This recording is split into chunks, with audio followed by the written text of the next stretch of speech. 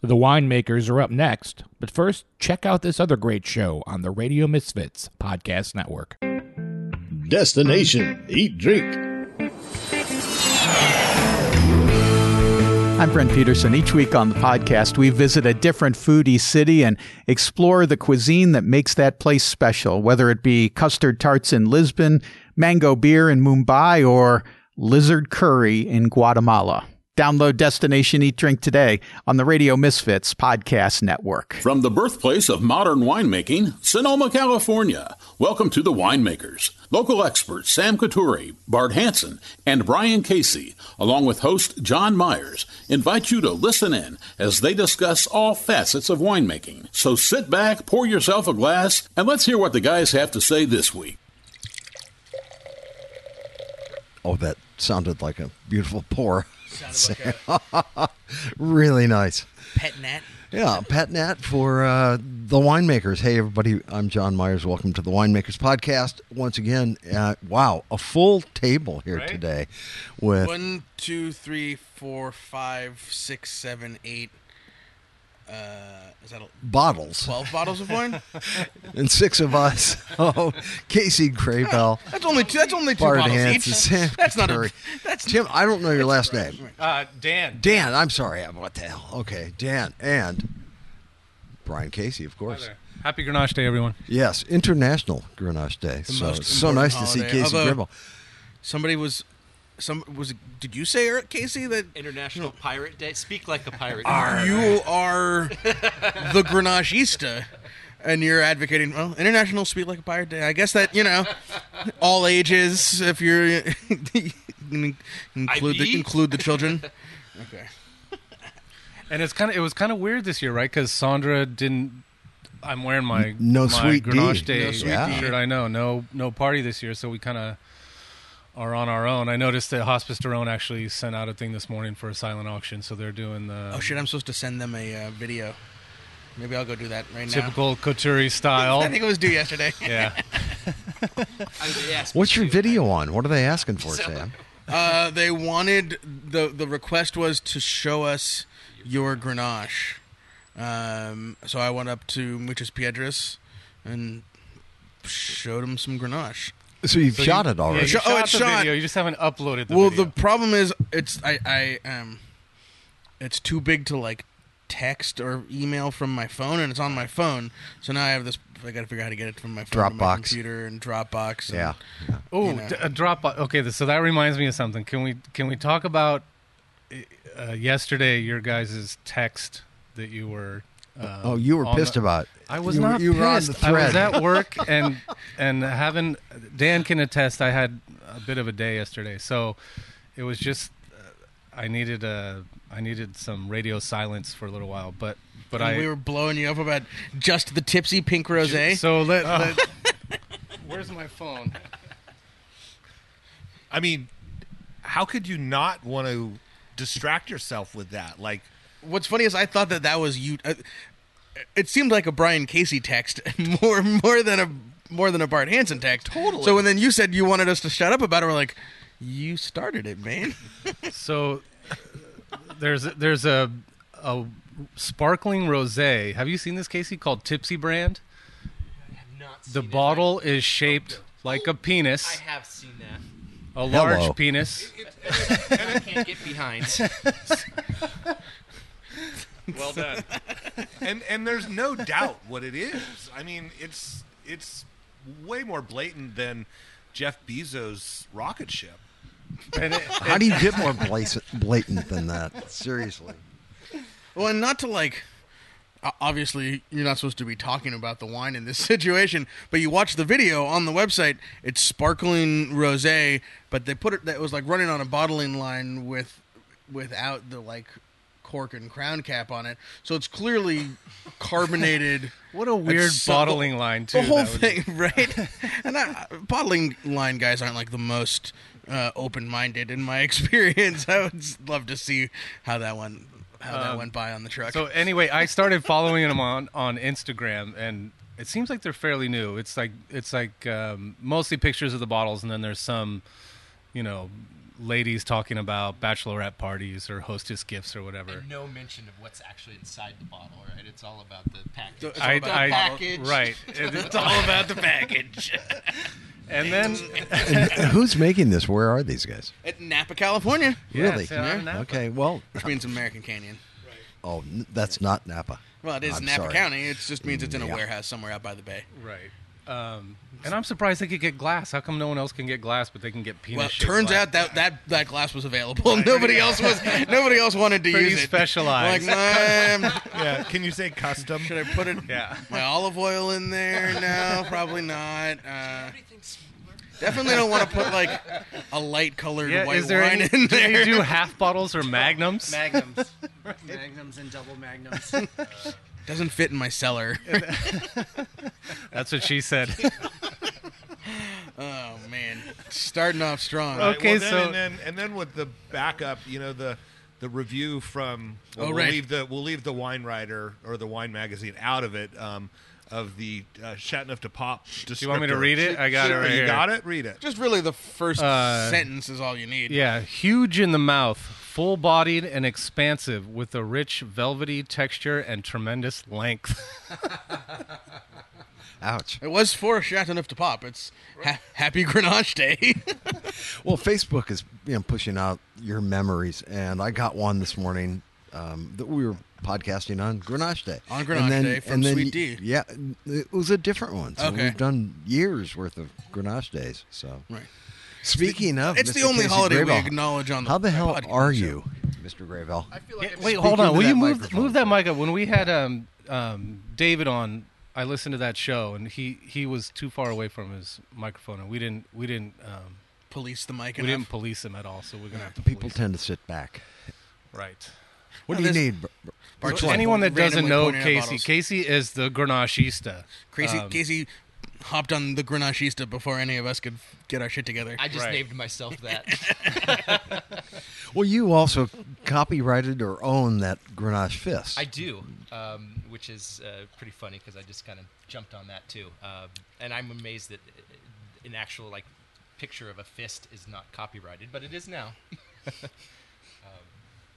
And how am I doing? I feel like I've been run over by a train. This has been a pretty crazy harvest, even though it's September 16th.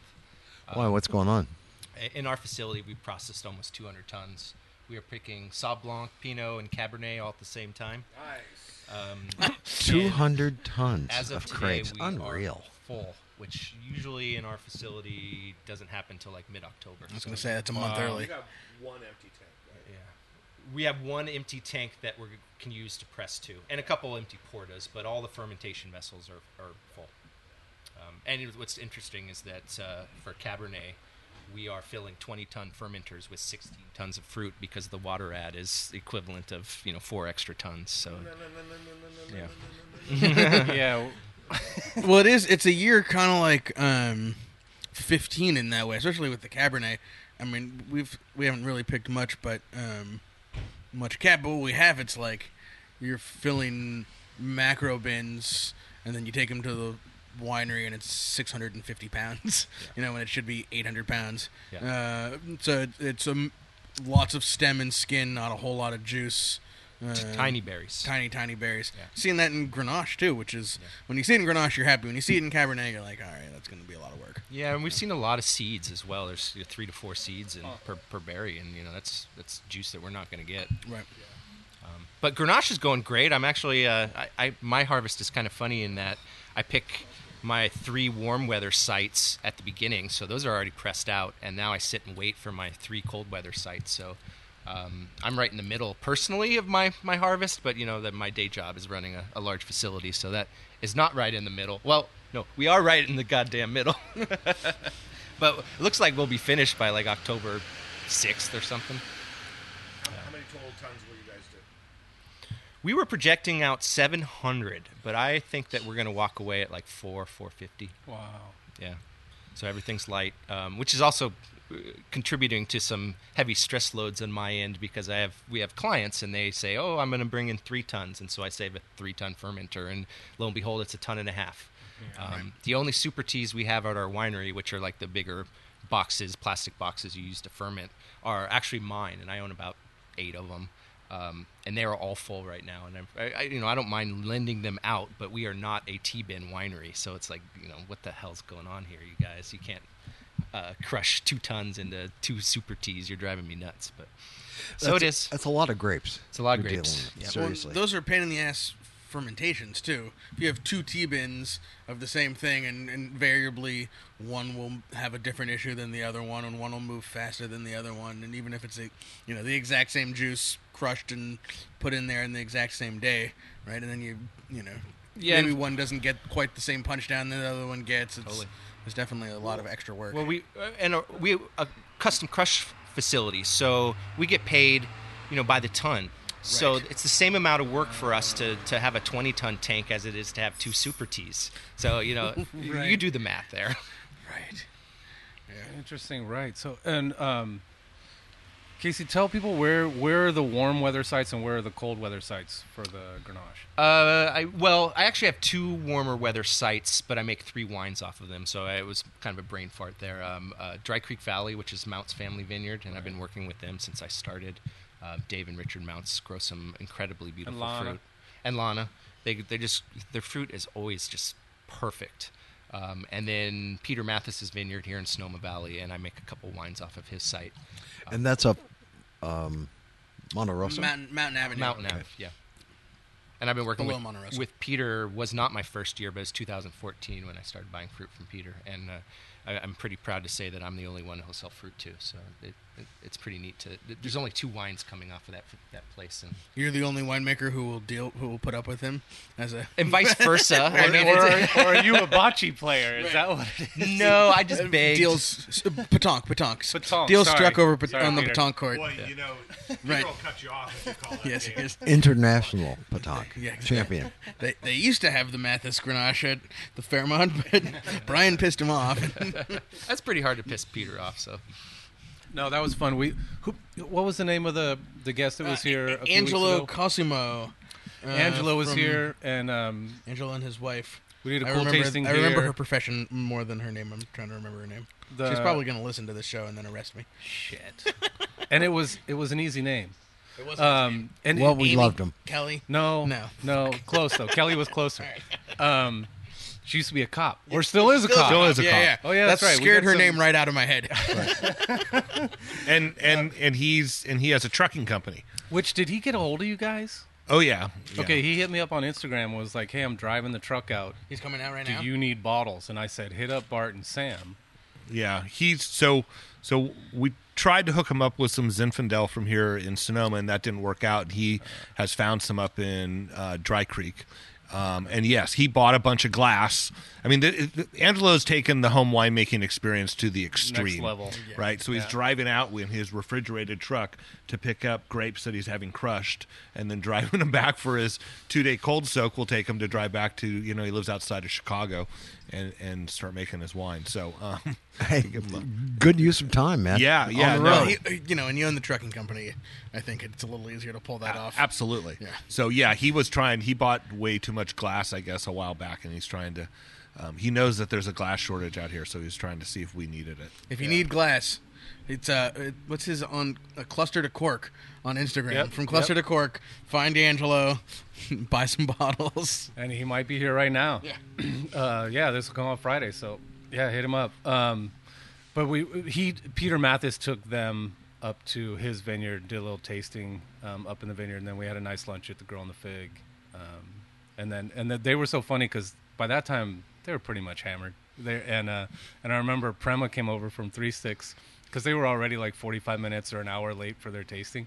And she kind of came over trying to be nice, like sitting down at the table, kind of like the gentle Right. reminder, Hurry like, the hello, fuck you up. guys. Right. And I remember his wife was like, we have another tasting? Holy shit. But they had a good time. But Casey, we wanted to talk about Peter. You used to get fruit from Peter, and he would basically tell you the day, right? He would say, okay, you pick it up on what day, and he would call the pick. But was this the first year where you actually got to go up there and kind of decide for yourself? It's true. The first few years I worked with him, he would be like, "All right, your fruit's ready," and he would just pick any old block that was ready that he was picking for. Which he's just, older school winemaker, so it was typically 27 to 28 bricks. And I rode with it for the first few years because I was still kind of learning how to. Grenache is a difficult grape to really work with, and it takes some time to figure out both sites and how to make a nice one. So yes, the first couple years I got fruit when he said it was ready. I look back on it, I don't really like those wines all that much. They're extracted, they're big, they're high alcohol. I think in 2000. What's wrong with that, Casey? Nothing, but that's not what I want to make. I want to make wines that I can just drink. That you don't have to have a steak. It's about sipping on. That's the danger, though, of Grenache, isn't it? That it can really show its alcohol. And vice versa. Yes, but it can also mask it pretty well. I mean, Vaucluse is hotter than Hades, so typically I've run labs on Chateauneufs and Gigondas, Vaquerasses for years, and they're typically 16, if not higher. Yeah. And they don't really show that heat.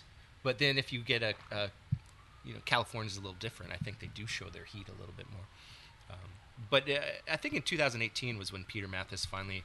I was starting to play with some different fermentation techniques. 16 was the first year that I went whole cluster, and I am now 100% whole cluster. 100%. 100%. But Peter started looking over my shoulder, and he was kind of intrigued what I was doing, and he granted me some more leeway in picking, both picking time and where the fruit was coming from. And this is the first year that I had complete autonomy. It's sometimes it'd be like, okay, next week, and he was picking my fruit when he was picking his rosé. So that's kind of funny. But this year I went to him and I was like, Peter, I want it at 22 and a half. I want to make a light, fun wine off of your site. His site is notoriously tannic. So I was like, I want to try taming these tannins. I want to make a fun wine out of your site. And he was into it because he's never had that off of that. So this year we went in and we walked it, and we picked it 22 and a half. Conversion rates so far have been really weird, so I'm looking at like 11.5% alcohol, but it tastes great fruit, really fun wine. Yeah, and then what did you bring for us to taste? I'm about to pour the 20 Mathis. That's the 2020 Carbonic, which is off of Peter Mathis's vineyard, and that's kind of where Peter started allowing me some more flexibility in his vineyard. Is when I made the first Carbonic in 18, and he was really intrigued by that, and it was a great wine. And through the years, this is my third version of it, and I think I feel like I nailed this one. This is what I've always been trying to make. So just so we don't completely wax over the pet nat, you have been making pet nat for a number of years now, and we've seen you go from being unsure on opening them up to very confident today opening them up. So it seems like you've kind of got it down. You figured it out, or are you still learning? A and B. I definitely have it a lot more. I started in 18 with some Grenache Blanc that actually stuck, and it was like November, and I'm like, well, what am I going to do with this? It was a 20 grams per liter of sugar, so that's real stuck. Well stuck. It's funny. I don't think you ever shared that with us before. So I restarted in November, and I'm like, well, let's try something fun. I got it going.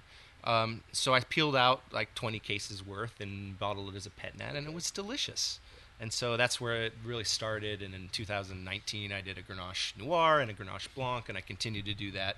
And it's pretty darn tricky. You got to know some chemistry to get these nailed. And we were talking about a little bit earlier. I think that pet nats are starting to grow in popularity, but since it's tricky to make, there's a lot of bad ones out there. So people pop them and they taste it and they don't like it. And I can't blame them. I've had some of those bad ones. They have that cidery kind of weird ferment thing going on, and ML will go on in bottle, and you get kind of that cooked cabbage, and So I think I've nailed it. But every year with pet nat, you got to do it during harvest, so you only get one shot at it. So I should not say I got it, because then this year's got to go sideways. How do you get it right, and how do you get it wrong?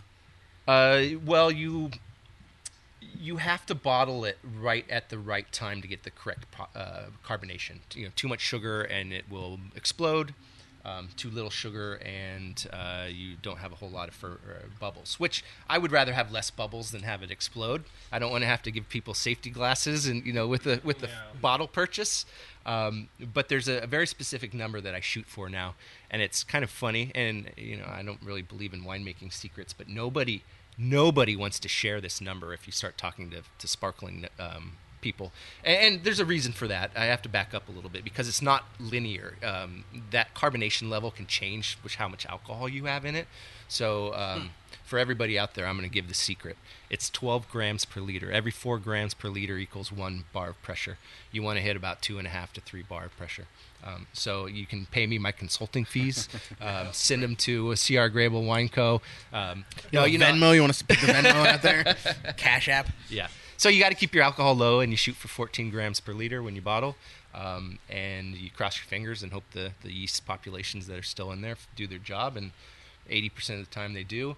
I don't mind a little sweetness if they don't finish. I think this year's is pretty dry, but in years past we'll have had a little sugar left over, and that's okay. And Jen Reichard, are you listening? Little trouble. Because we did have, what was it there? We had one of their pet nats that just didn't happen. Yeah. Well, it fermented. Yeah. It tasted good, it just didn't have any carbonation, right? Yeah. It went flat. fermented totally dry. Right. Yeah. Oh, before they bottled it, there was no sugar to make bubbles. Well, I think they thought it was going to have bubbles. I don't think the chemistry. The intent was to have bubbles. Yeah. It had a crown cap. Yeah. That's not the final results, though. No, normally how you sell your still wine. Yeah. And I'm actually making quite a bit more of PetNat every year.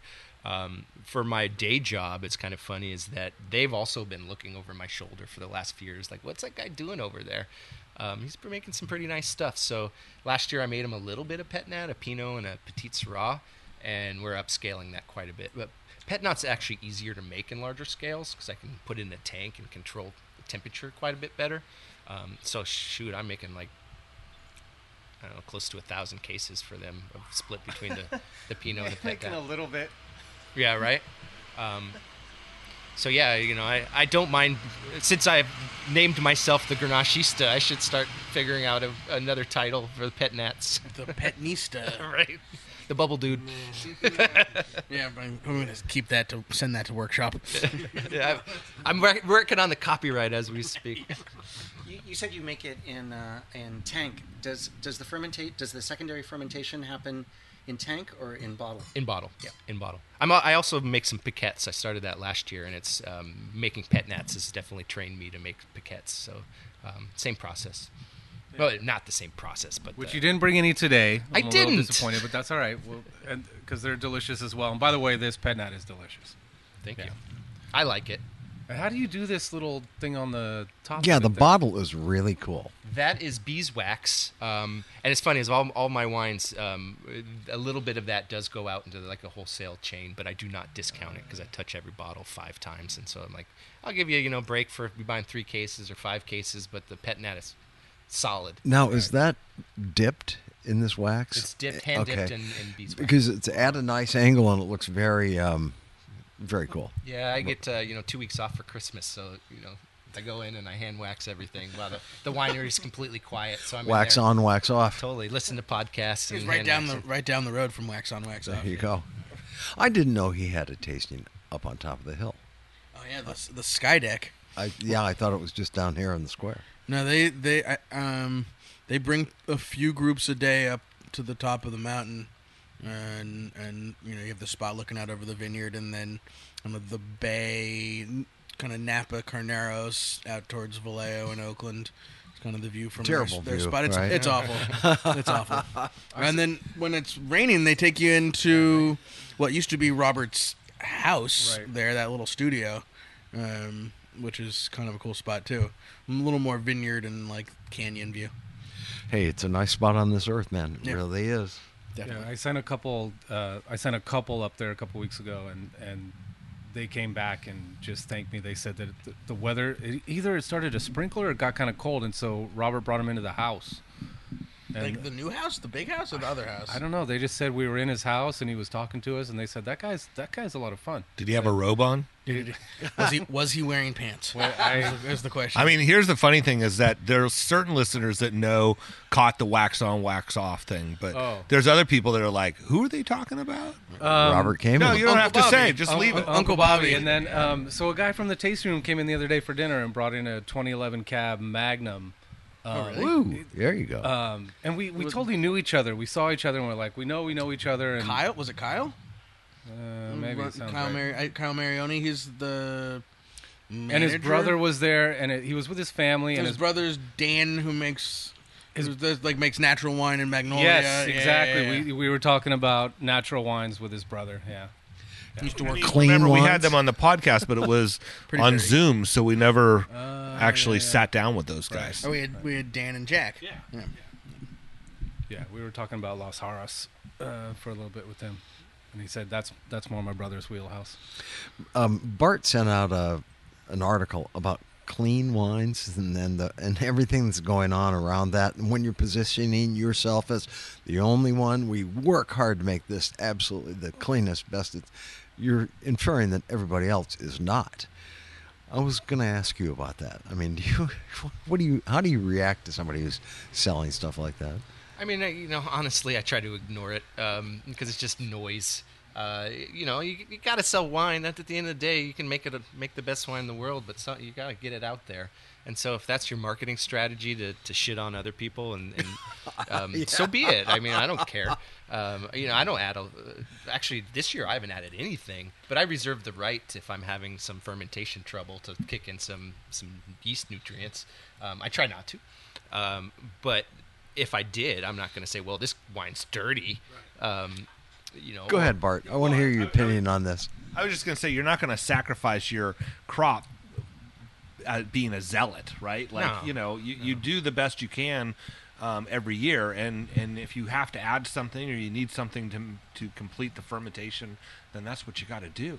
Yeah, and I guarantee you, some of those natural wine people, those clean wine people, just because they print it doesn't mean it's true. Gee, right? really? I mean, truth in advertising is not truthful, right? It's absolutely. Why did you look at me? John did more advertising than I did. Yeah, and I know that there's some truth hidden somewhere. And Clean Budweiser, John was advertising. Nobody wants a flawed wine. I mean, I've drank in many quote-unquote natural wines because I enjoy a lot of them, but there are some pretty bad ones. And that's not what I want, but I don't want to add anything if I don't have to. Well, and when I hate that when people talk about natural wine or clean wine, and then they're not even starting with organic grapes. Right. Like it. Right. At the base level, Sustainable. like what you could do, you're not even doing. Yeah. Yeah. And that's probably the most important if you're worried about impacting our planet.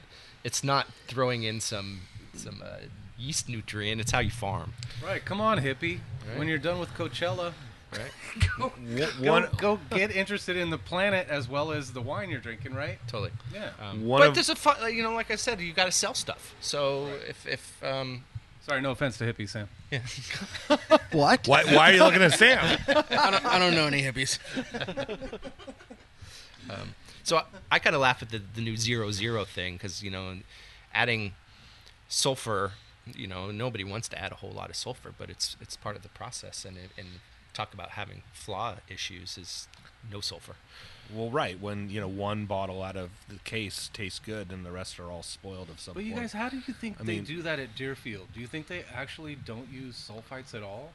And Well, how they- do they ship wine? They're using Williams-Salem yeast, which gives you a bound when you're done at like 110 parts per million. Okay, what does that mean for a normal person? That means that they're adding sulfur without actually adding sulfur. They're using a specific, and I don't know for sure. I don't know what they're doing over there. Right, and It's a byproduct of some yeast strains. Yes. yeah, and not to throw them under the bus, but they do claim to do clean wines. I mean, what exactly does that mean? Are their vineyards organic?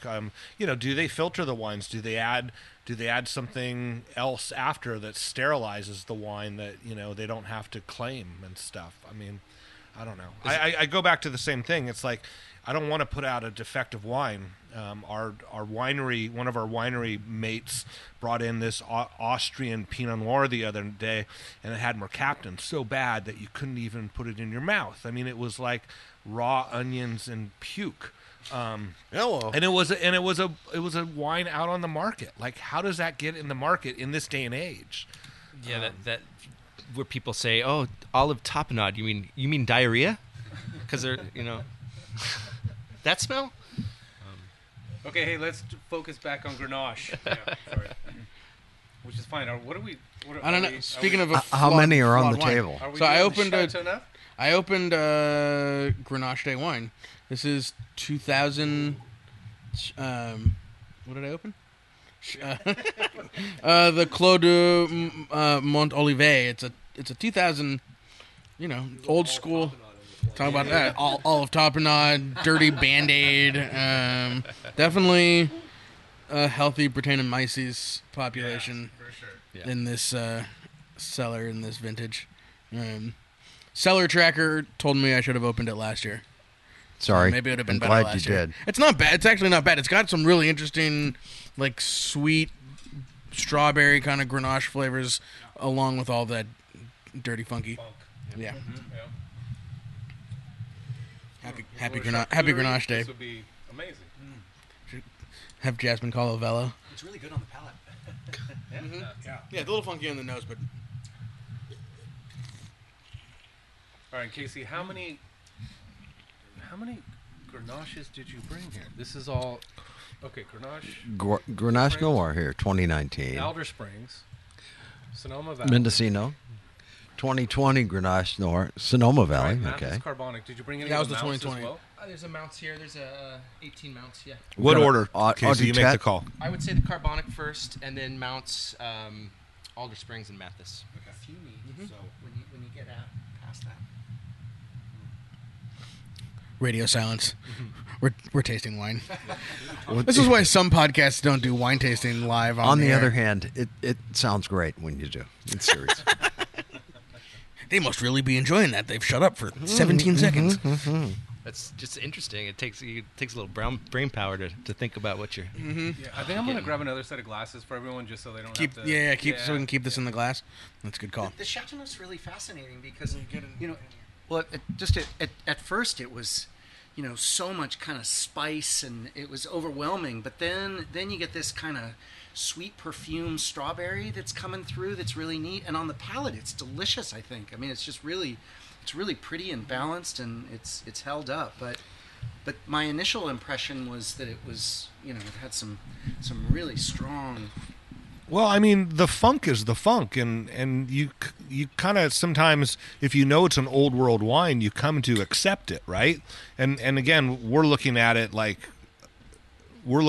for the quality of it, and does it have defects? So we're kind of going in with it, looking at that. Right.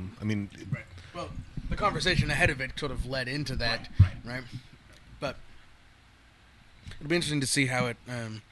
It's probably been open a half an hour now. We see how it goes over the course of the afternoon. Yeah. It's got a really nice blackberry bramble, in the hot sun with the dust on it, just underlying, which is pretty interesting. Like you say with the charcuterie, Yeah, totally. We need some Brasola or something. Do you know where this exactly was grown, Sam? Or close by? I don't. I mean, somewhere in Chateauneuf. I don't know. Yeah, I don't know where the Montolivet. I've driven past it. I think it is in town. It is in town. I can't say where the vineyards are, but I know that I've seen it as you come in. It's got that. Well, you were talking about charcuterie, but it's got that kind of salami on the palate. That that cured meat. Okay, so I've had French style. Casey, what So am I going? carbonic then mounts. Yeah, the carbonic we started in 2018, and it's where we take some fruit and we put it in a tank and we seal it up, and I run inert gas over the top of it during its fermentation. So it sits in a tank unmolested, untouched for anywhere between 11 and 14 days. And then we open it up and foot tread it and squeeze it out. It takes a couple extra days to ferment after we foot tread it and put it in barrel, and I bottle it. Wait, say that again. After you foot tread it, it takes a couple days to do what? I'm sorry, did I say bottle? It takes a couple days to finish fermenting. Okay. It's when I open it up, it's usually at like 10 bricks.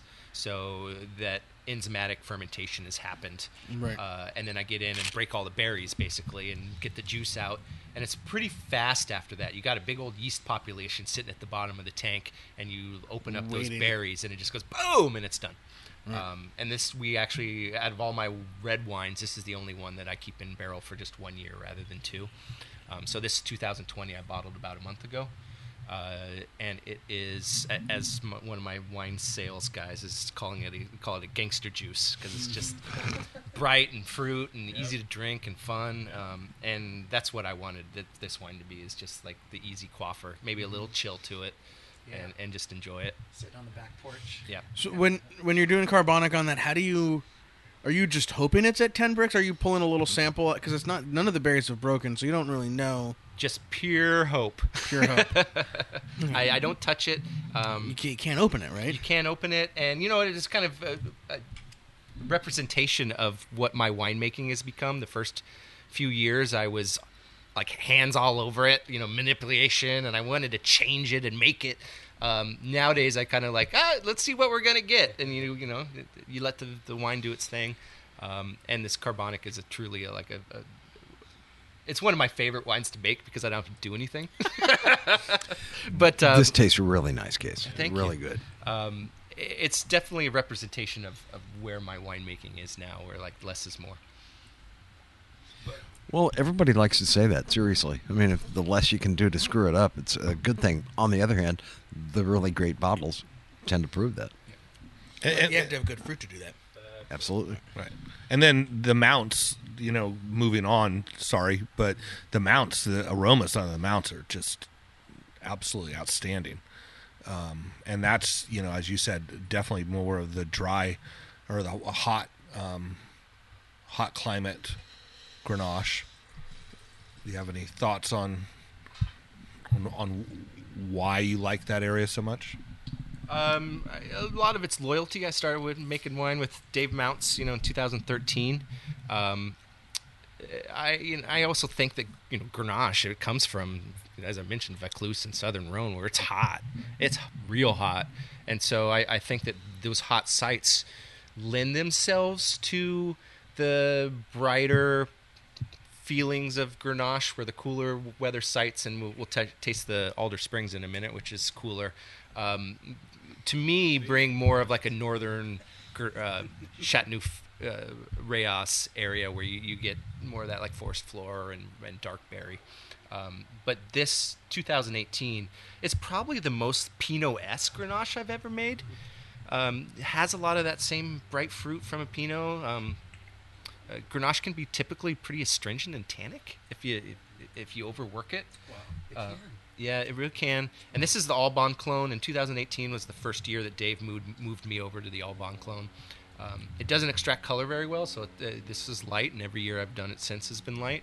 And I think it shows it in the wine. It's a lighter style Grenache.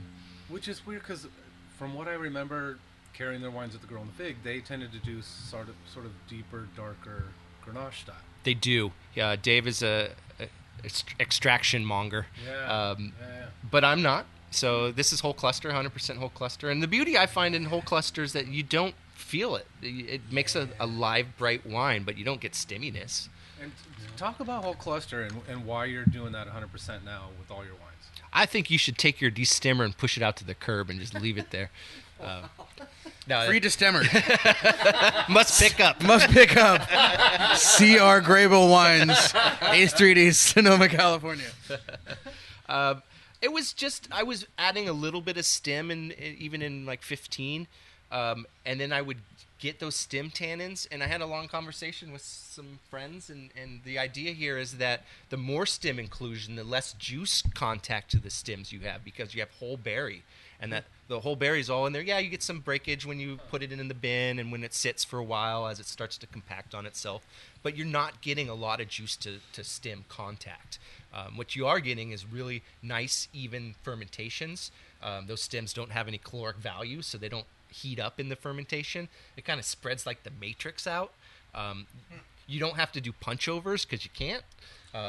Or punch downs. I do pump overs. I do one a day. And so it's kind of gone back into that less is more, is that I find that it really lifts the fruit. It gives it this really nice spice to it that you don't get without the stems. And it just makes the wine like alive. And this is an 18, and it tastes like bright and new, like it was bottled, a couple weeks ago, but it's been in bottle for a year. Do you find that Grenache can be punchy if you're not using stems? That it can just kind of have like a fruit punch that's a little bit... Yeah, no mid-palate, and then a whole lot of tannin on the back end. Okay. Yeah, astringency. A start and finish, but yeah. And besides, it takes a lot of time to clean that destemmer every day. It sure does. But I got a crew to do that. So that's what harvest interns are for. No, it's like I said, it was an evolution, and now I'm 100% into 100% whole cluster, and that's what I do with everything. I think it makes a better wine, at least for Grenache. But so a little bit on that whole cluster. So, again, it's kind of starting off a bit of a carbonic fermentation, right? Because you're dumping all the whole clusters in, then you're getting in and foot treading it to starting to break down the berries, right? Correct. And in a normal year where we have dry ice, for everyone out there, there's no dry ice in the world.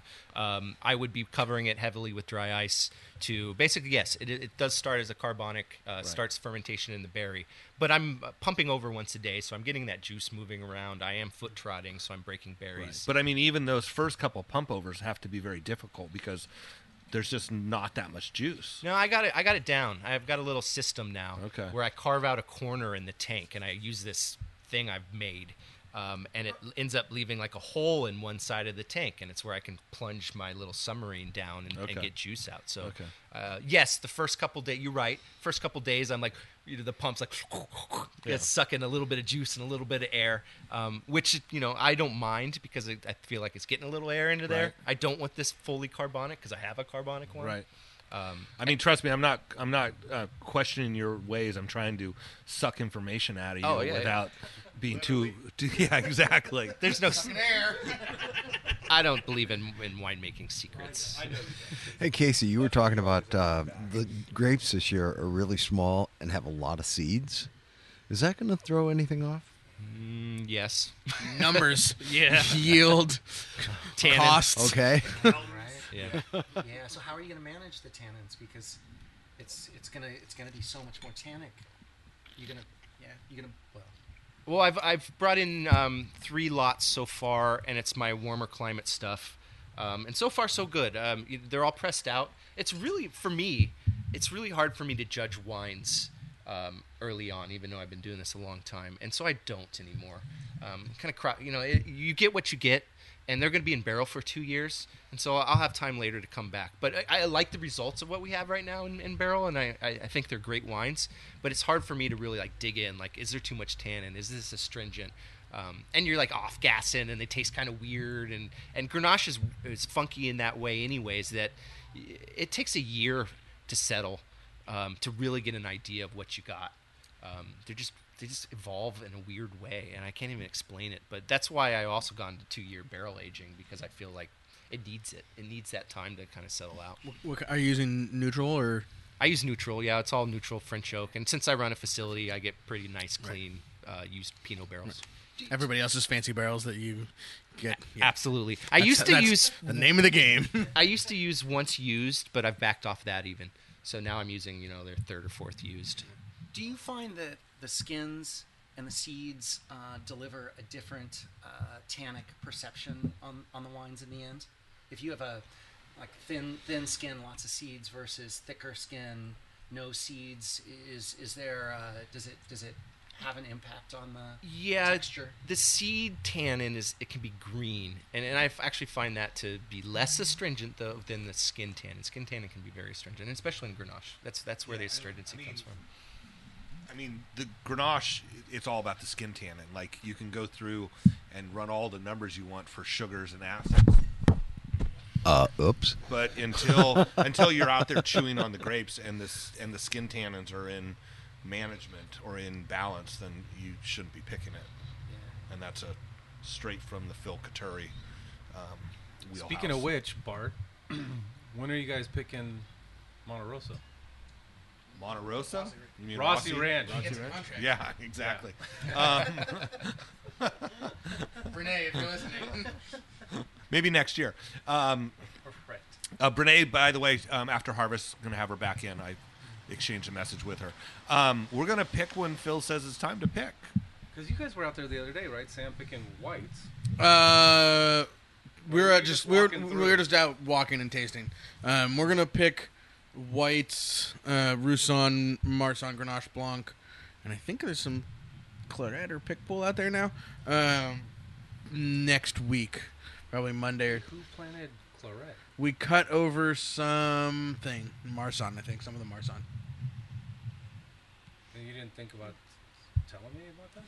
Dude. What am I doing right now? Right, and it's not for you. It's not for sale. I mean, it is for sale. I bought it. No, I want to drink it. Oh yeah. Oh, well, it'll be in the. Actually, the 2020 version of the Homage Blanc has some of it in there. So yeah, we'll pick that. But you get it. The next thing we'll do out of Rossi with red grapes is for rosé. We're gonna do Mourvedre rosé for 16600, and then that's a new thing. Maybe a little bit. Yeah, we did it in 2020 also. Now, there's all these things that happened in 2020 because of all the weirdness with smoke and everything that we wouldn't have gotten to do otherwise. But now that we've done, we're like kind of cool. So the 2020 Rossi Mourvedre rosé will be available as an add-on or substitution in the fall wine club shipment. Sweet. Yeah. Little New World Bandol. Yeah, exactly. Nice. Yeah, that's the idea. Cool. So yeah, that'll be soon. But the Grenache from Rossi Ranch, it essentially is on the Moon Mountain District Cabernet kind of schedule. It takes a long time. Early years, we'll be picking the end of September. So that's probably 2 weeks away at least.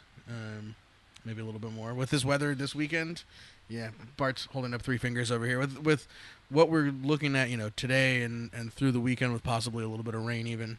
Yeah, Sunday rain. Sunday rain. Seriously? Cold. Really? It feels like fall. Man, went from it was cold this morning. 95 at the beginning of the week to a high of 75 today and tomorrow.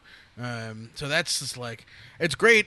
I don't know if you've seen this too, Casey. It's kind of like hit the brakes on everything. Right. Everything went like, oh, we're gonna get ready, ripe, and we're gonna go really slow for the next 2 weeks. Yeah, and none of the fruit is showing any of that, really ripening things of like dimpling or starting with some Syrah. Starting to see that in Syrah. Okay. But yeah, I mean, the weather's been outstanding. Just kind of in cruise mode. How long can you guys let that hang? As long as we freaking can. I mean, yeah. With Even the if you light get crop, rain though, this weekend?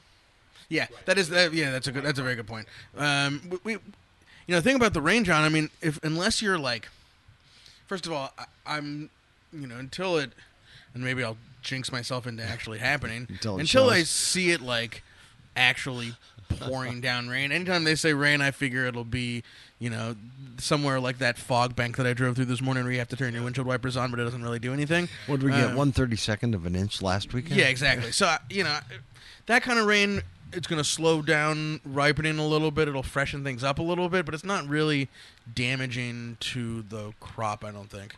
I mean, when you walk through the vineyard and it's still dusty, like there's a crust of moisture on the top, but underneath it's all dirty still. That's not affecting anything on the vine. Yeah. It's rinsing off some dust and maybe diluting a little bit. And a little bit of water add in the vineyard. Right. Unless it stays like that, unless it stays wet out and moisture. And gets hot and muggy. Yeah. But all the weather indications right now are not that. Yeah, I'm not concerned. My Alder Spring stuff, they've booked me for it's September 27th. That's like 2.5 weeks out. So things are going to hang. So Casey, we should go on to Alder Springs. Let's have a little Alder Springs. I got Let's Mathis. go to Leighton. I got quick. Mathis in my glass right now. I think I sort of. Well, that's okay. Do Jump you need another glass? What are you going to do about this? Yeah, I know. Don't contaminate it. There's 2 glasses over there, Brian. You want The to? Chateauneuf is starting to open become up. more intriguing. So Alder Springs. Let's go to Leightonville. Yep, all the way up there, almost to the Humboldt border, lies a magical place where redwoods grow next to grapevines and hippie children. Stu's in charge. And they're grown like little bonsai trees. And I started getting fruit from Alder Springs in 2016. This is the 2018 version. And to me, it feels like the vineyard. And that's what's great about that site is every year it makes a wine that is like terroir driven. I can like sense the redwoods and the blackberry brambles underneath them, and you get a nice forest floor. That's just exactly what you want too. Absolutely. Well, it's maybe not from a Grenache, Oh, sense of place, first of all. You know. Yeah. And it always makes it gets to hang quite a long time up there because it's really a Pinot vineyard. It's cool. They do get some heat in the afternoons, but it always makes a very nice wine at a lower alcohol. I mean, this is 14, which is probably the highest I've ever got off of Alder Springs. When did you, do you remember 18? What was your pick date in 2018? Shit, it was probably like October 4th or I was going to something. say probably pretty late. Yeah. And this whole cluster as well, neutral barrel. And it's consistently one of my favorite Grenache sites. And it got best to show at the Chronicle, so I got a participation trophy. Whoa, there you go. Grenachista, someone fighting for the cause of the Grenache grape because they believe it is the unsung hero of the wine world. Used in many of the best wines, but rarely getting the credit it deserves. Nice. It's got its own day now, though. It does. It does. And that's tomorrow. No, It is now. Today. It is and- now. And we'll be out tomorrow. Right. Good. There you go. No. Tomorrow is when it's out, which is Grenache Day, but we're recording the day before. We really pulled There the you curtain go. back on this one, John. Thank you. Broken the fourth wall. Yeah, that's so important too. It really is. You mentioned color earlier, and I'm curious about what you're looking for in color as far as just what you like and also what you expect the drinkers are going to like. But it's really interesting to compare these two 2018s from Dry Creek and from Mendocino, because Mendocino's bright and it's ruby. There's no oxidation at all. The Monts, though, from Dry Creek is doesn't have, it's not as crystal clear. There's a little bit of an orange tint to it. They just look really different. Yeah, the Alder Springs is the Alban clone, which if anybody's listening out there, it's not my favorite clone. I'm just going to throw it out there. Alban A. You're not the only one. It should be. It's for rosé. It's not for red wines, in my opinion. But that's what Stu's got up there, so that's what I get. But it hangs quite a long time up there, so I'm all right with it. And that being said, I don't care about color anymore. I used to, but I don't think the consumer cares either. So I think that the slightly bricking that we're getting from the mounts, it's due to the Alban clone, which is really hard to get color out of. It just doesn't want to give it up. And that used to concern me, but now it's like, yeah, if it tastes good and it's bright and it's got good fruit, who cares what the color is? A lot of times those lighter wines in color just are more expressive, in my opinion. Yeah, we actually had a Pinot on by the glass a couple weeks ago that was really light, and the only one that had a problem with it was the servers. They were looking at it like there was some problem with it, and I'm like, no, you need to taste it. Don't just look at it, taste it. Yeah. Well, and with whole cluster, I mean, I'm not going to get a whole lot of color anyways, and that's okay. Peter Mathis's vineyard will make up for all that because it's always just like inky black. He has the Spanish clone 513, and it's tiny berry, and it's just even the carbonic. I mean, it's dark. So Yeah, the carbonic is the darkest of the three. right. Yeah. And this Alder Springs is beautiful. It's got a nice little grip to it that just kind of takes over your entire mouth. Yeah, and it really does evolve. It's one of those wines that you come back to it and it's a little different. You come back again and there's something else there. The sort of prevailing, flora of that area, as you said, sort of redwood, Doug fir, and oak tree, that forest kind of aromatics are really interesting. Yeah, that redwood tree especially. Yeah. Cool. Dig it. I mean, when you said it earlier, so power suggestion, but redwood tree bark. We're also sitting underneath a redwood tree. Right, as I'm thinking, maybe we It's got should a go little over there and morning smell glory it. and And LSD will do. some zinnia. Yeah. Well, and in 2018, they moved me up the vineyard. I used to be down lower. Alder Springs is on the eastern slope of the coastal range. So as a crow flies, it's about 8 miles from the Pacific. But you're in a valley where the 101 runs up, and so it does get warmer. And in 18, they moved me up to the top of the vineyard, which is almost 4,000 feet, and it's called Spirit Rock, and it's a really special place in the vineyard. And I hope that they did that because they liked what I was doing. What difference That's what I tell does it make? myself. The fruit I used to get in 16 was off what they called Emerald Pool, and it was a little fatter, bigger wine. And this, to me, is a bit more austere, and I think that is based on the elevation and just the site. It's a really stony area of the vineyard, and I was stoked when they told me that they were going to start. Sam likes those stony areas. Is it Every area I'm is in it is a physically stony area, A John. challenge with growing Grenache, because this Alder Springs, I mean, it's really bright. It's really bright, and is that sometimes a challenge if you're not at a high elevation or if you get a lot of heat? It can be if you're picking at 28. When I'm picking at 23.5 or 24, I don't add any acid 95% of the time. It's just there, and they'll be the numbers are usually pretty darn good. I mean, for TAs are usually in the 6s. pH is usually at 3.5 when you pick at this level. I have a Peter Mathis is a perfect example. With growers, they look at me when I want my Grenache at 24 like I'm crazy, because they're like, that's not when it's ready. That's not how Grenache works. It needs to be 27, 28. And I'll explain to them what I'm doing, and like, I don't need it at 28 because I'm doing whole cluster and I'm making a different style of wine, and this is what I want. So they do it, and so I don't have a problem with acid levels, but you would if you were picking it at 28. Mm-hmm. They'll come in at 5. And they're trying to tell this to the Grenachista. Uh-huh. No. You can make Grenache all kinds of ways. That's the beauty of it. This is my way, Right, And I'm not saying it's the right way. Right, and the other thing is that by doing a whole cluster, what we kind of refer to as unresolved tannins at the lower sugar, they don't come into play as much as it does on a wine that's being, skins are being broken down, and you're really working the skins hard. So therefore, you need the tannins to be more resolved, softer tannins. It's very true, and I think that the stem tannin kind of comes into play with that, where I'm getting some stem tannin versus that really aggressive, in my opinion, skin tannin off of a Grenache. All right, you guys tried the Chateauneuf. It's smelling now like some Somebody's combination of Chambord and balsamic, and it tastes like dirty socks. That's a nice evolution. It's really hitting its strides.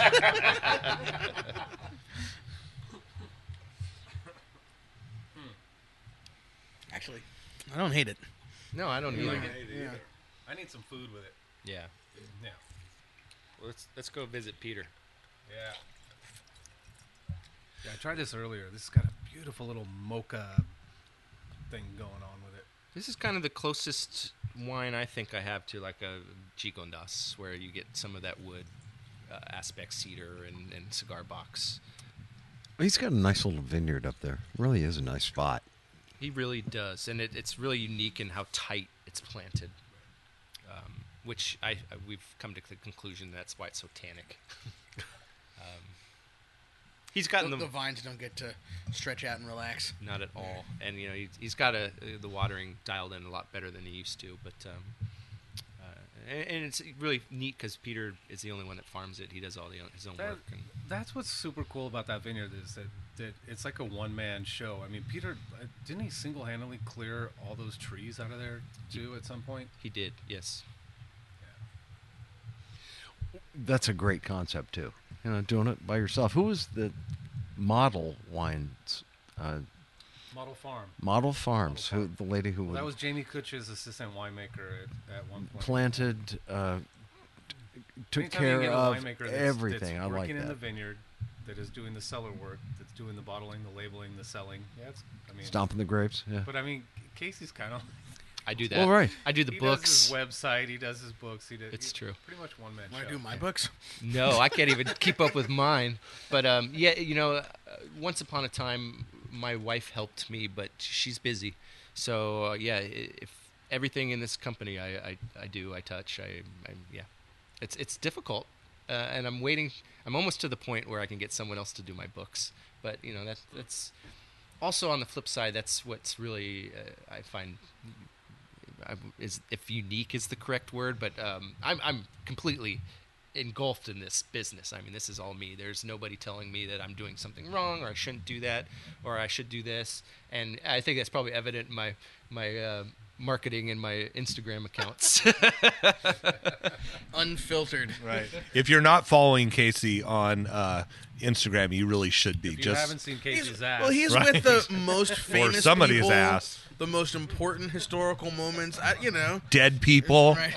It's like very Forrest Gumpian, right? He's hit all the important things at all the important times. I always think I'm going to run out of ideas, and then I wake up and bing, there's one, and then away we go. It's the Grenache. Or the weed. It's I don't the know. weed. But I am creative by anyways. I always have been, so I just run with it. I used to fight it. Now I'm like just indulge with it and let people see it. So all these There was vineyards sorry. got. Go ahead. Go ahead, John. Got through the season with very little water. Yeah. I mean, and we're getting some rain, but next year, what are they gonna look like? Do you know? What are your thoughts? If I had a crystal ball, John, I'd be working at the circus, not making wine. That's all okay. I'm just asking Working your on thoughts Wall on Street. Oh, wait, We'd no, all be yeah, working I for take it you. back, not the circus. That's good work too if you can get it. Bart, you had a question? No, I lost that train of thought. Did you have a snarky comment? Most likely, yeah. The Mathis just makes me want to be at the Girl and the Fig. Like there's something about it. It's just like it's Sonoma, it's French Sonoma. Well, I think when Probably had it at the Girl and the Fig. And that probably helps. you probably but- have. But what was kind of interesting when we started is, and I don't think Peter expressed this to me outright, but it was like, well, we're going to end up with two of the same wines off of this site. And we couldn't be more different, and that's what's fun. And I think that's why Peter really appreciates what I'm doing, is that our winemaking styles and what our finished products are so different. If you put them next to each other, you might be able to There's get a sense. thread of Yeah. sense of place there. I think there's a thread of terroir. Yeah. I think that's what I kind of like the most about it is it's stylistically so different from Peter's wines, but it's of that vineyard for sure. And the Carbonic had it too. Yeah. It's a unique site, and I'm glad that other people are picking that up, that it's coming through. How did you guys meet? It started in the custom crush world in 2011. He has a part-time client that was making wine at our facility, and we didn't hit it off very well at first, honestly. But we grew to like each other over time. And so when I started doing it, I got the first batch of fruit for this project in 2013, and I started asking him in 2013 if I could get some fruit off his vineyard, and he said no. Then in 2014, he sold me a ton, and I think because he had extra. Right. And now it's a thing. And what's funny about Peter is that, and I love this about him, honestly, that he won't bill me for this fruit for another year. So every year I got to be like, Peter, are you going to invoice me? He's like, oh, yeah, that's on my list. But I really don't mind. I like how Peter is very. If you ask him a question, he's going to give you his opinion, and he's very, very detailed about why he's doing what he's doing. Yes. I mean, he's thoughtful. Yes. Mindful yes, he in is. his approach to making wines, which I like. Absolutely. Yeah. Well, he also says, "I made this wine," and that's right on the bottle. And Right. it's a very positive position. Like you, Casey, you're touching everything. And it shows. Yeah. You can't have that positioning if you're a Kenwood. I'm just floored at the amount of grapes you've processed this year. I mean, that's an amazing amount. To be Ton-wise. only the September 16th and be this far deep. I am too, and it's weighs heavy on all of us. The cellar crews walking around like zombies, and I'm in the same boat. But that's what we signed up for. Is that the only reason you're here today? Is because you have all your tanks are full? Like, there's nothing you can really. No, I should be there. Right. It's because it's Grenache Day, and Okay, cool. And you know what? I haven't stepped away from the cellar in 3 weeks, so it's like I'm going to take a minute. He wants to have fun today. Yeah. That's the idea. And I should be checking my phone, but I'm not gonna worry. I'm gonna let everything ride, and I'll be back. So it's all good. Okay. Don't make me feel guilty. Let me have my time. Exactly. This is work, At the end of the day, yeah. Yeah, this is work. This is like some of the most important work Right. that you can do. So Yeah, like you said, you got to sell it. You guys sell it. Right. And so if you guys want to buy wine, hit me up. right. Actually, go ahead and give the website and Yep. and let them follow you on Instagram and see your ass. Anything that's coming up, new releases, whatever you want to talk about. Yeah, throw we it got out there. the 2020 Carbonic, which actually will be officially released here probably next week. We also have a Sierra Foothills 2019 that's going to go out, and that's we're going to be doing a bunch of that by the glass. It's a little less expensive on our scale. Not quite available on the webpage yet, but we're getting there. Because it's harvest and I do all this stuff, so I have to have a minute to be able to do it. But I'm getting there. It's on my list. You can find us at www.grenachista.com.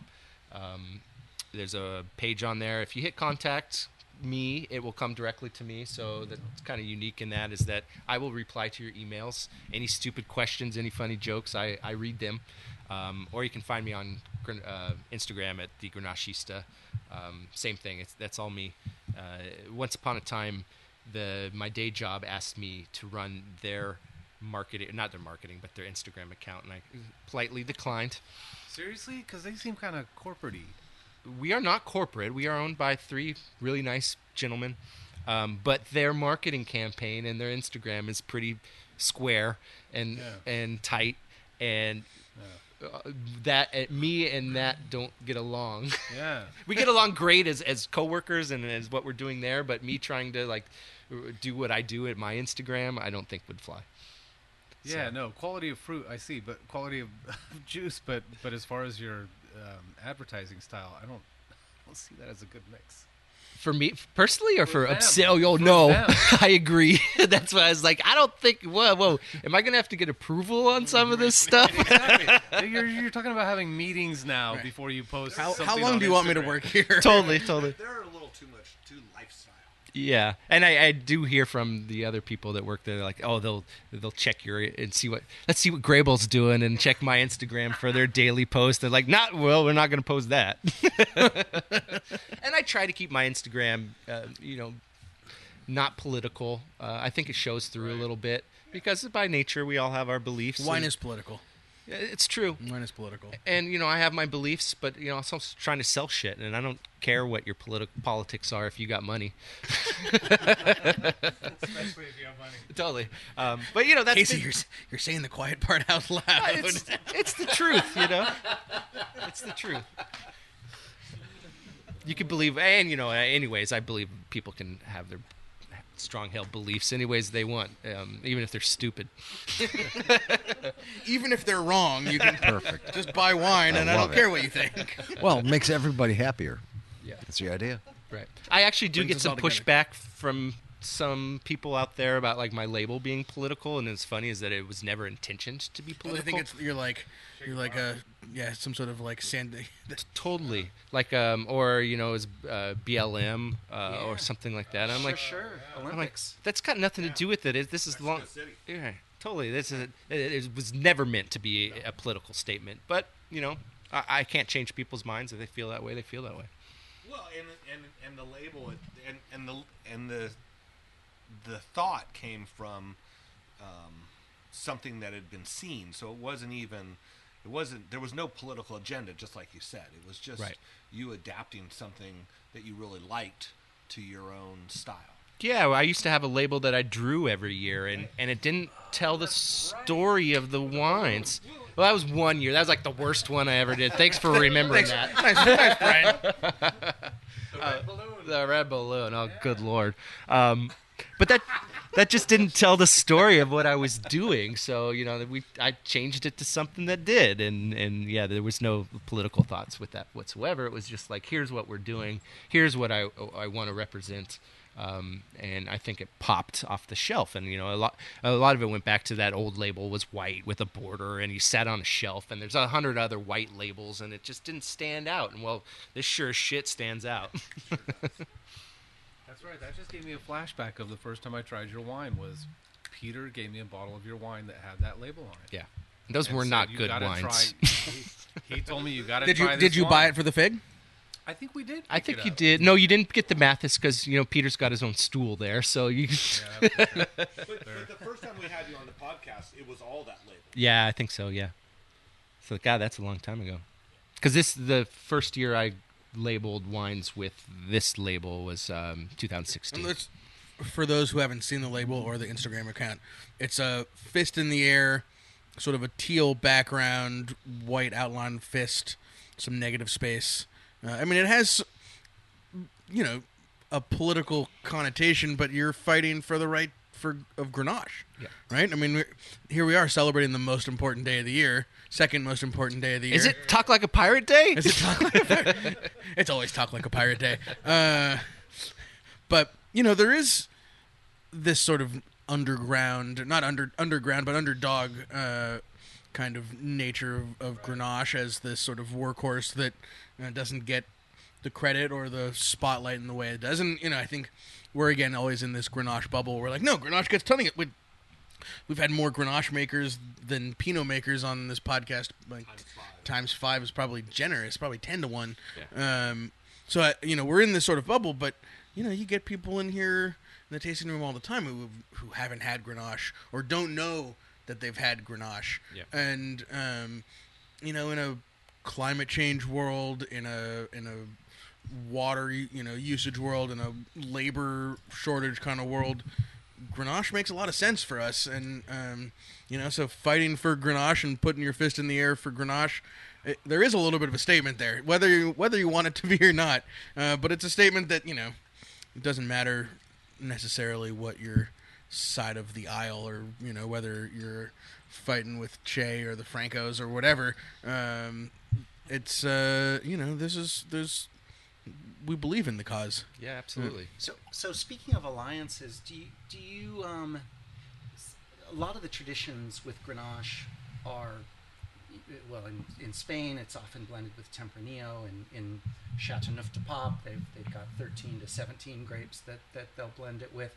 Do you ever think, I'd love to have a little Mourvèdre to sort of to play with this grape, or I'd love to have a little Syrah, 10% Syrah, or Counoise or something to... I do think that, yes, but I think that would not work with what I'm trying to do. Yes, I do think that Grenache sometimes can get a little help. And I'm not opposed to that by any means, but the whole idea of this label is to like, hey, this is 100% Grenache, and if that Mourvèdre filled out the mid palate would make a better wine, maybe, probably, but that's not what I'm trying to do. I'm trying to showcase what Grenache can do by itself. Yeah, the purity of Grenache. And speaking of like the underdog, why is Grenache not a noble grape? That's what always kind of pisses me off. Yeah, so there's my spiel. I Casey, there's a number of people out there, and we've had them on the show that are dedicating themselves to single varieties, and I think they all probably have that question is like, if you make all Mourvèdre or if you make all Petit Syrah, what would you blend with it to make it a more quote-unquote complete wine? But I think what they all have the same idea is that they're trying to show different aspects of one grape variety and showing terroir or showing, winemaking styles. And that's a really cool thing. Yeah. This all really started is that I wanted to make Grenache in the way that a lot of our Pinot producers around here were doing, and showing really nice sites with really great fruit and being single vineyard designate. And it's like, well, you can really taste what that vineyard shows and what they're unique, even if they're up the street from each other, and as Pinot is, and that's what I wanted to do, is be like, this Grenache can really showcase its site, and I think it's one of the better grapes for that, honestly. And 100% agree. Do you lean into that with a little?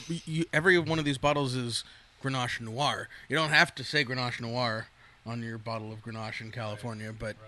You kind of like is that why that sort of nod to what Pinot is sort of revered as around here? Yes, it was definitely a thoughtful thing that I did there, and I was like, well, if you like Pinot Noir, you're gonna love this. Fist in the air. Totally. Yeah. so Dan and I were talking last night, and he has never had Angela Osborne's wines either. Mm-hmm. Tribute to Grace, Yeah. which you guys are sort of in the same. As far as I know, the people that I know, the only two people that are doing strictly Grenache. Yeah, absolutely. And I like her wines quite a bit, and I came up in the Central Coast, but they're different wines, and she does mostly whole cluster as well, but and I don't usually like to use this term in winemaking or in wine tasting or in wine in general, but they are feminine in how they taste. Yep. And I don't know if you'd say mine are masculine. I don't really think they are, but compared to hers, they are. Yeah.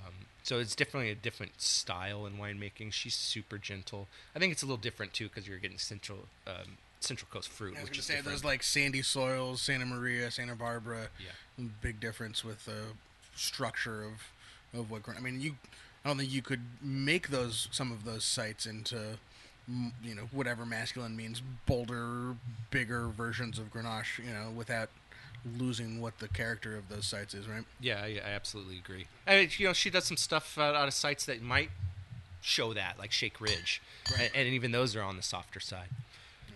There's definite restraint though with your wines, which I just love these wines because they're so balanced. Because sometimes my experience is sometimes Grenache can be a little overblown and sappy and a little heavy and that fruit punch thing that's coming through, and it could be. Well, I just think I think all of these wines they're so balanced. So I wouldn't actually say that they're either masculine or feminine. They're just balanced. They've got a nice balance. I really appreciate that because that's ultimately the goal, and that's the evolution of my winemaking because those original wines were not balanced. So I think subconsciously that's ultimately what I'm trying to find is somewhere in between.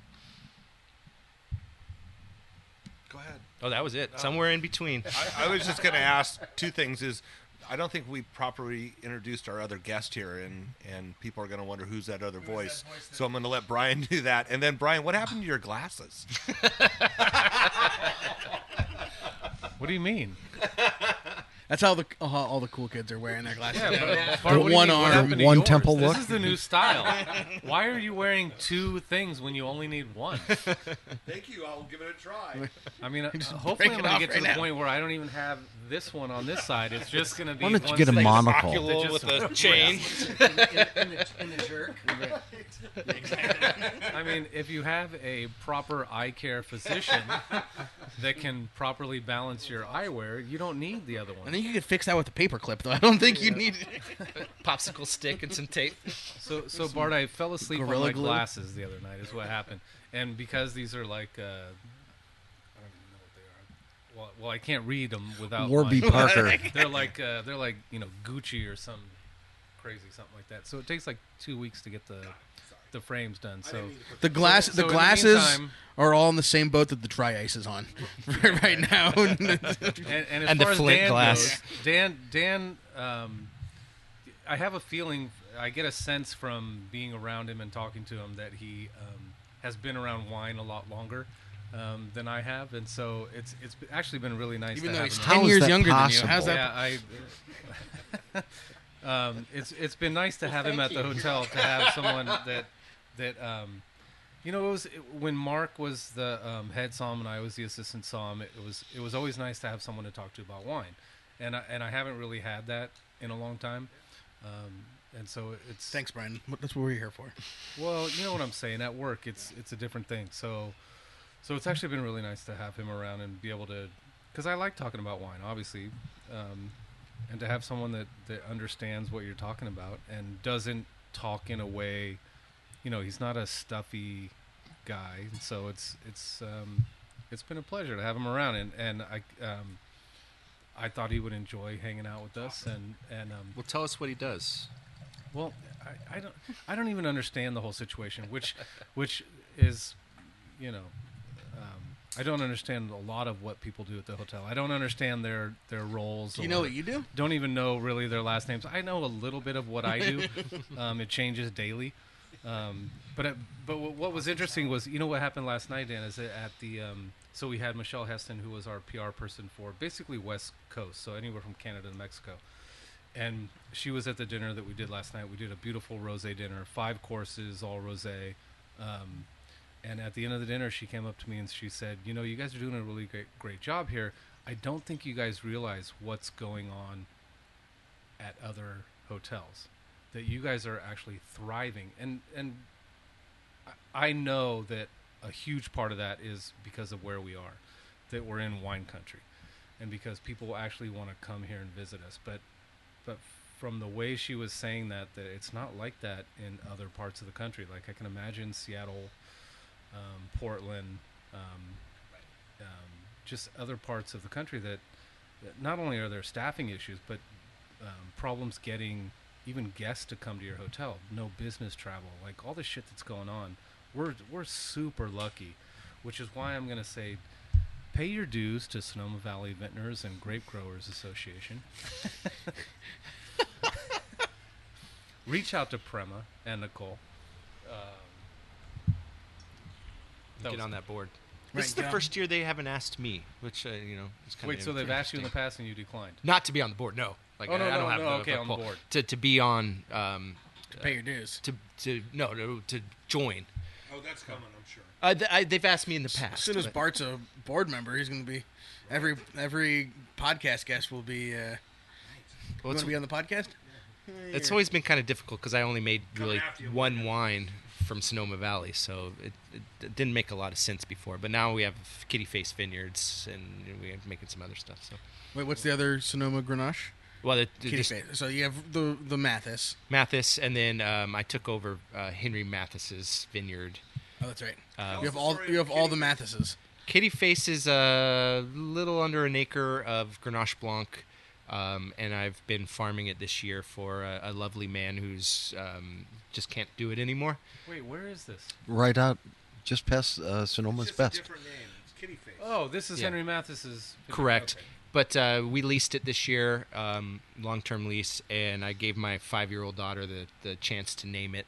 And so we went through a couple names, and she decided on Kitty Face Vineyards. And so she's actually changed it now. She wants it to be Unicorn's Lair. The Griffin's Lair people are gonna. Well, that's what she wanted at first, and I'm like, we can't do that.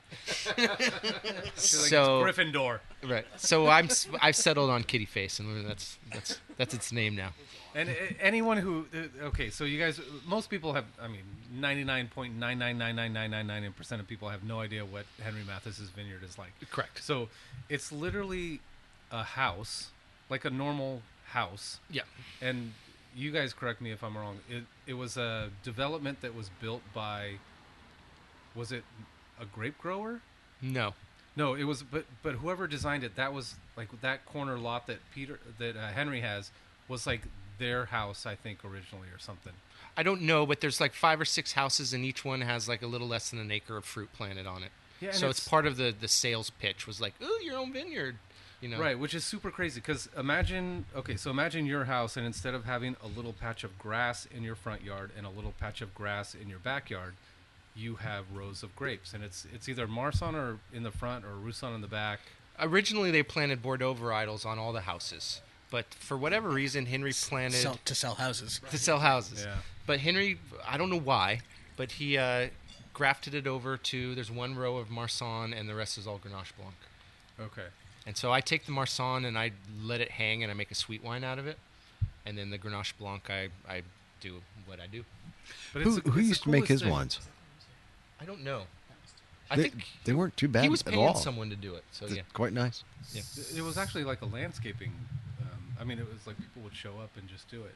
Yeah. Henry, I met when he would come to the Girl in the Fig, and then he was doing his own wines. I don't know if Cindy was making them there for a while. Cindy was making the wines, and I just fell in love with the whole story. And then after going to his house and seeing that, because I always envisioned like my house, like seriously, you can actually do this where you can have a vineyard in your front yard and a vineyard like super small in your backyard and actually make wine out of it. Seemed crazy. It's a big yard though. I got 3 tons off of it or something like that last year. Oh yeah, that's yeah. And it's flat Sam, with do you know no what trees. It's like to grow up with vines and no lawn and stuff? Never got those kinds of yields, so let me tell you. Well, Grenache Blanc's heavy. 3 tons off the pile of rocks that I grew up on. Not a chance. 2 acres, we're getting a ton and a half. So I made wine off of his site last year for the first time, and this year I was a little nervous last year with the smoke, so we just made one wine. But this year I'm going to make all kinds of funky shit. And I think it's a great fit that you're taking over that vineyard. That's awesome. Yeah. And I don't know if Henry's going to like the funky shit I make off of there, but that's the way it goes. And if anybody doesn't know, not only do I make, obviously still reds and whites, I also dabble in just making weird shit. Both piquettes and brandy and all kinds of stuff. Yeah. What's a piquette? Wait a minute. You're actually talking the brandy now? I thought that was top secret. Oh, it's not. I have no secrets. Is it legal? No, of course not. Just don't answer. Okay. It's very expensive to make that. He nodded yes for the record. Judge. By the time Officer. I actually release it, it might be legal. And then for my day job, I'm their R&D winemaker. So, I mean, not only am I making weird stuff for myself, I make quite a bit of weird stuff for them, including I made a really awesome bitchin'. I made 2 of them vermouths for them this last year, which will be coming out pretty soon. That's a whole other episode. Yeah, definitely want to do a vermouth episode. Yeah, sure. I mean, it seems like a great pivot in 2020. Yeah. And now you're going to be stuck making it every year. We'll see. It took me 2 years of bench trials to really dial it in, and I got it. And I really wanted to make it for myself, but the compliance side is pretty complicated, and also it's different making a bench trial than scaling it up. Buying 2 or 3 vanilla pods, but I bought like $1,000 worth of vanilla. So I think Michael Muscardini does his own vermouth and he uses like botanicals from his own yard. And it's his birthday, I think. Oh, it's his birthday? Michael Muscardini. Yes. Yesterday? His birthday was yesterday. We shared Along with birthday. yours. There you go. Happy birthday, Bart. Yeah. Happy Of course, birthday, Bart. Michael never calls me. I always call him. Wait, let's go back to Paquette, though. Yeah. Right? Let's go back to Paquette and a quick. What is vermouth? Is vermouth a distilled wine or is it a fortified wine?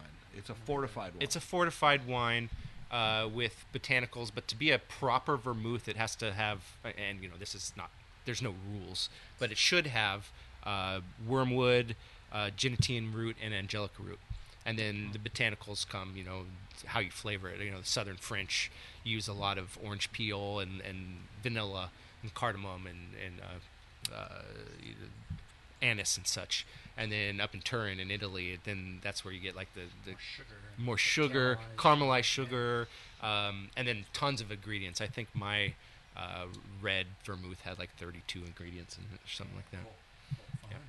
They're super good. The lighter one is just unbelievably good with just some ice, and then the red one is. I'm a Negroni drinker, so that's what I made it for myself. So I didn't have to go buy Antica every week anymore. It keeps going up. How can I make my Negronis more expensive? $1,000 worth of vanilla pods and Have you $800 worth of saffron. Have you guys seen Ian Blessing's new venture? Oh, yeah. shout out to All the Ian. Bitter? Yep. Yeah. Looks like he's doing well. Ian and his wife decided to stop drinking. It made them better parents for some reason. And, Except they moved to Chico. well, whatever. I mean, that's hard. So they've started a company sober doing bitters, which kind of a weird little secret that I don't think a lot of people know that bitters have alcohol in them. For So extraction, right? When you'd have, it was always weird when I saw at the Girl in the Fig employees grabbing the bitters. They'd be like, my stomach doesn't feel good, and they just grab the bitters from behind the bar and shake it into soda. I'm like, that's illegal. You're grabbing a bottle of basically alcohol and shaking it in there. Ian has discovered a way to do bitters with no alcohol. But he just did a contest for the best Negroni, non-alcoholic Negroni, and I told him that whoever wins, we're going to put that recipe on the beverage list at the Fairmont. Non-alcoholic Negroni, why bother? You gotta remember, it's not just us with 57 bottles of wine on the table. There are people out there that, Just because they have opinions doesn't mean they're right. I'm not saying they're right, but I'm going to be supportive. I know. I'm just teasing. Fist in the air. fist in the air for. So Paquette, Yeah. we basically make beer out of grape skins. Speaking of fists in the air. Yeah. So I started last year. The year before, I did trials. I love research. So I went and bought all 4 piquettes that were commercially available out there in the world, and tasted them. And a couple of them. 4. Now there's like 30, and there'll probably end up being after this harvest 100. Huge market. Totally. And out of the 4, probably like 2 were good and 2 were pretty shitty. But after making pet nats, I have a pretty good idea of how to make weird things. And so last year, I basically took my pumice from my Grenache Blanc and my Grenache Noir rosés, and you add water, and then you ferment, or you squeeze it again, and you end up getting sugar water that there's still sugar left in the skins when you whole cluster press them, not fermented. So this is making a white wine or a rosé. And then you ferment it, and you end up with a really kind of fun beverage at 5 to 7% alcohol. And they're fun. It's not wine, but it's wine-like, and they're really easy to drink, and they're just just interesting. Where was it first made? It's been made for millennia, right? It was the scraps that the peasants would get after making. I think probably they were making it with fermented must. And there's probably still a little sugar left in there, or they were adding sugar to it and using those skins for flavoring, and then bottling it or fermenting it and putting it in a bottle because the bubbles are part of it. So I think, piquette actually means to tickle your tongue. However, I've since heard, and it started with Instagram, a Frenchman reached out to me and was like, you couldn't sell that here because in France, piquette means like the dredges, the worst of the worst. Isabel told me one day. I think it's not legal to sell in France. I think you can't. I think that's what Isabel was saying. You're not allowed to. You can make it, but you can't sell it. I could be completely wrong about that. That's peasant Totally. beverage. But he did laugh. He's like, but you could probably pull it off ironically. But that used to be the thing, right? Day laborers, daytime drinking, you could give them a little piquette, and it was something that kept them happy and going, but not drunk. But not drunk, and if it's cold, the bubbles, it's super easy to drink. And I made 2 last year, a Noir and a Blanc, and I've pretty much sold out of the Noir. I got a little bit of the Blanc left. Then I canned a bunch, and a can of Piquette. I got cans of Piquette, and that's gonna go places. Yeah, and I canned that. White Claw. I know. That's the idea, God willing, right? And then Truly. this year I'll make some more, but harvest has been so crazy that I haven't been able to get at it. Be a good lake drink. Yeah, it totally is, and the can is actually a blend of the two. Because I just had what I had left, and I put them together and canned it, and they're carbonated, and they're 6% alcohol, and it still have like some berry on it, cherry and stuff, and there's. Do you add any sugar or fruit to make it friendlier? Yes, for the bottled stuff, it's got a little still wine to make them stable, because anything at 6% alcohol is inherently unstable, and that's why beer is bottled the way it is, so clean and so early. It's because it'll go bad. So I add some still wine to raise the acid a little bit, raise the alcohol level a little bit, and then I was using last year all the bottled stuff. I was using fresh juice to charge them for the bottle ferment. With the can, it was different because you can carbonize inline as it goes to the can. So it was still. There's a little bit of residual sugar, but not much, like 1.5 grams per liter. And then it was carbonated on the way to the can. Same thing, though, but there's some still wine in there to change the chemistry. Right on. So, Sam, what was your favorite wine on the table today? Well, we should mention we just tried the Oakville. The Auditet? Yeah, that's pretty amazing, actually. It's one of my favorites. Yeah, it smells amazing. It definitely wasn't picked at 24, but Phil Couturier and Philippe Combi don't even go Isabelle into the vineyard at 24. They're still on vacation, summer vacation. Favorite wine out there, the carbonic I loved. I thought Bart's Rossi 18. We didn't even talk about that. I thought that was tasting really good today. And I don't hate the funky, weird Chateauneuf. Again, it probably needs some meal with it. But I could drink a bottle of that for sure. Yeah. I thought that, yeah, look, this is a table full of Grenache. Absolutely. Big table. Yeah, big table full of Grenache. Have a favorite. Does it get any better? The favorite is having a table full of Grenache. That's my favorite. That's pretty good. That's a pretty good day. Well, your it's pretty favorite, John? normal around here. I have to go back to Casey's from Alder Springs. I like the Alder Springs too. Right, see, that's the thing. It's like Nice. Grenache is Just had a such really- can be such a wine of place that you have a lineup of Grenache like this from all these different kinds of places, different winemaking styles for sure. But Look at the spectrum they all you have on have the table. yeah. But look at Audrey Tet. You've got same winemakers, right. two different locations. Same exact winemaking in totally different locations, different wines, right? And really between the different, Rossi yeah. and the Oakville. So, Is that Edutet released now? Is it 19? this is the 18 that was. The 19 is the rosé is the current release of the rosé. I got it. I was looking and at the then the wrong 18 is the red wine. Got it. The 19th will be released in the winter. Got it. It's and this is crazy winemaking. You talk about crazy winemaking. This is 10-day cold soak, delistage twice a day for the first half of fermentation, and then once it goes dry, it's on skins for like 40 days. Yeah. So we're doing these sort of like quasi punch downs, just kind of wetting the cap. Sure. 19 we pressed it out earlier. 18 we pressed out like the first week of December. Okay. So I was, everybody was gone home for vacation. I was going Chris to the winery. Bowman swearing at you. Yeah, no, he was gone. Oh. He was gone. I was doing punch downs in, over Thanksgiving, Yeah. morning to Thanksgiving, evening to Thanksgiving, and going and punching down because everybody was on vacation. Yeah. It's wild winemaking for sure. It's bullshit that Grenache oxidizes easy, and I bought into that the first. It is? Yeah, I bought into that the first few years, like treat it like Pinot and be like super gentle, and it's not true. Yeah. I don't even know where that came from. Like who told us that? Well, that's the story, though, that Nebbiolo and Grenache both oxidize very quickly. Yeah. Because in blind tasting, right, with the quartermaster sommeliers, you're always looking for sort of indicators. Yeah. And if it's oxidized and you think it might be on the younger side, then right away you go Grenache, Nebbiolo. Yeah. But can you think of, and I can't, of thinking of opening a Grenache and going, oh, that's oxidized, unless it's 20 years old. Right.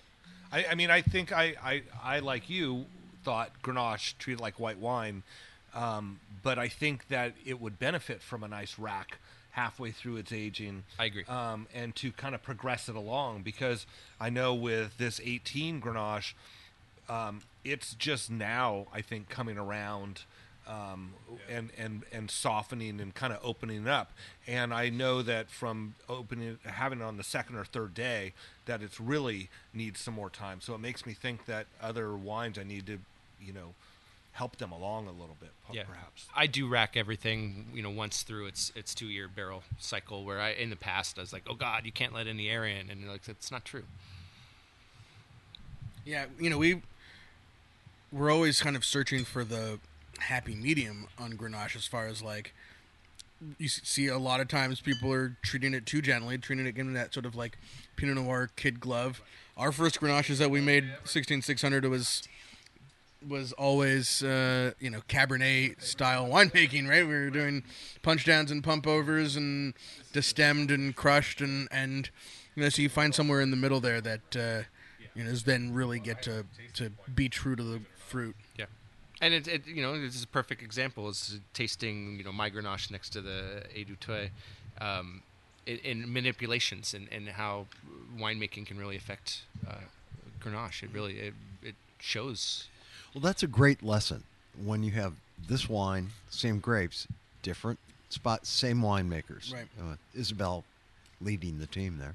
I mean, but John, the same thing we said about Absolutely. Casey's wine. Also, Absolutely. Casey's wine also. I mean, totally different winemaking philosophies, but also still expressing where they're come from. And That's why I like that Alder Springs. It's just really nice. all really nice. You got me with the redwoods and the blackberry brambles. Hello. Yeah. God Ferns. damn, that Ferns almost growing broke. out of rocks. safety glasses to sit next to Bart. Shit. Yeah, and Bart, just FYI, the 2018 Rossi Grenache is tasting really good. So good. Yeah. It's the grapes. Good answer. Gentlemen, I have to go back to work. And we should. It is wrap. harvest. Yep. Yeah. It is Grenache Day. Happy Grenache Shout Day, outs. Casey. Happy Grenache Day to Thanks, everybody. Casey. Any shout outs you want to mention? Shout outs. Buy wine. And Yeah, buy my wine. yeah, all of ours. Bart's. Buy more Grenache. Buy more Grenache. I mean, buy it. Yeah, too. And Free shout out- vaccination with every bottle. Oh, please. Well, I think the Johnson & Buy Johnson, a bottle or get shot. Wait. Johnson & Johnson comes in every bottle. Shout out to Vicky Carroll, too, at Hospice Tyrone. Thank you. And to Sandra, even though we didn't get a party this year. We get a party. She partied in the multiverse. She's having a Grenache Day that party in was the a multiverse. weird conversation. I still don't know what the f- I was talking about. know. And Okay. she's got an opening in New York at an art gallery with all of her She's new doing her photo art now, and projects. she Man, actually had it's some art really in- successful. in Europe too. It's kind of crazy. So Still don't understand it. I don't either. But she is so far ahead of the curve when it comes to most things that it it's not going to be 20 years until Contemporary we understand art. what the hell she's doing. The young kids will get it. Okay. All right, Casey. Gentlemen, thank you. Thanks. Everybody out there, happy Grenache Day. Happy Grenache Day. Thank you. Best day ever. Right. Second most important holiday of the year. All right, everybody. Thanks for listening. Talk to you next week. We are drinking Grenache.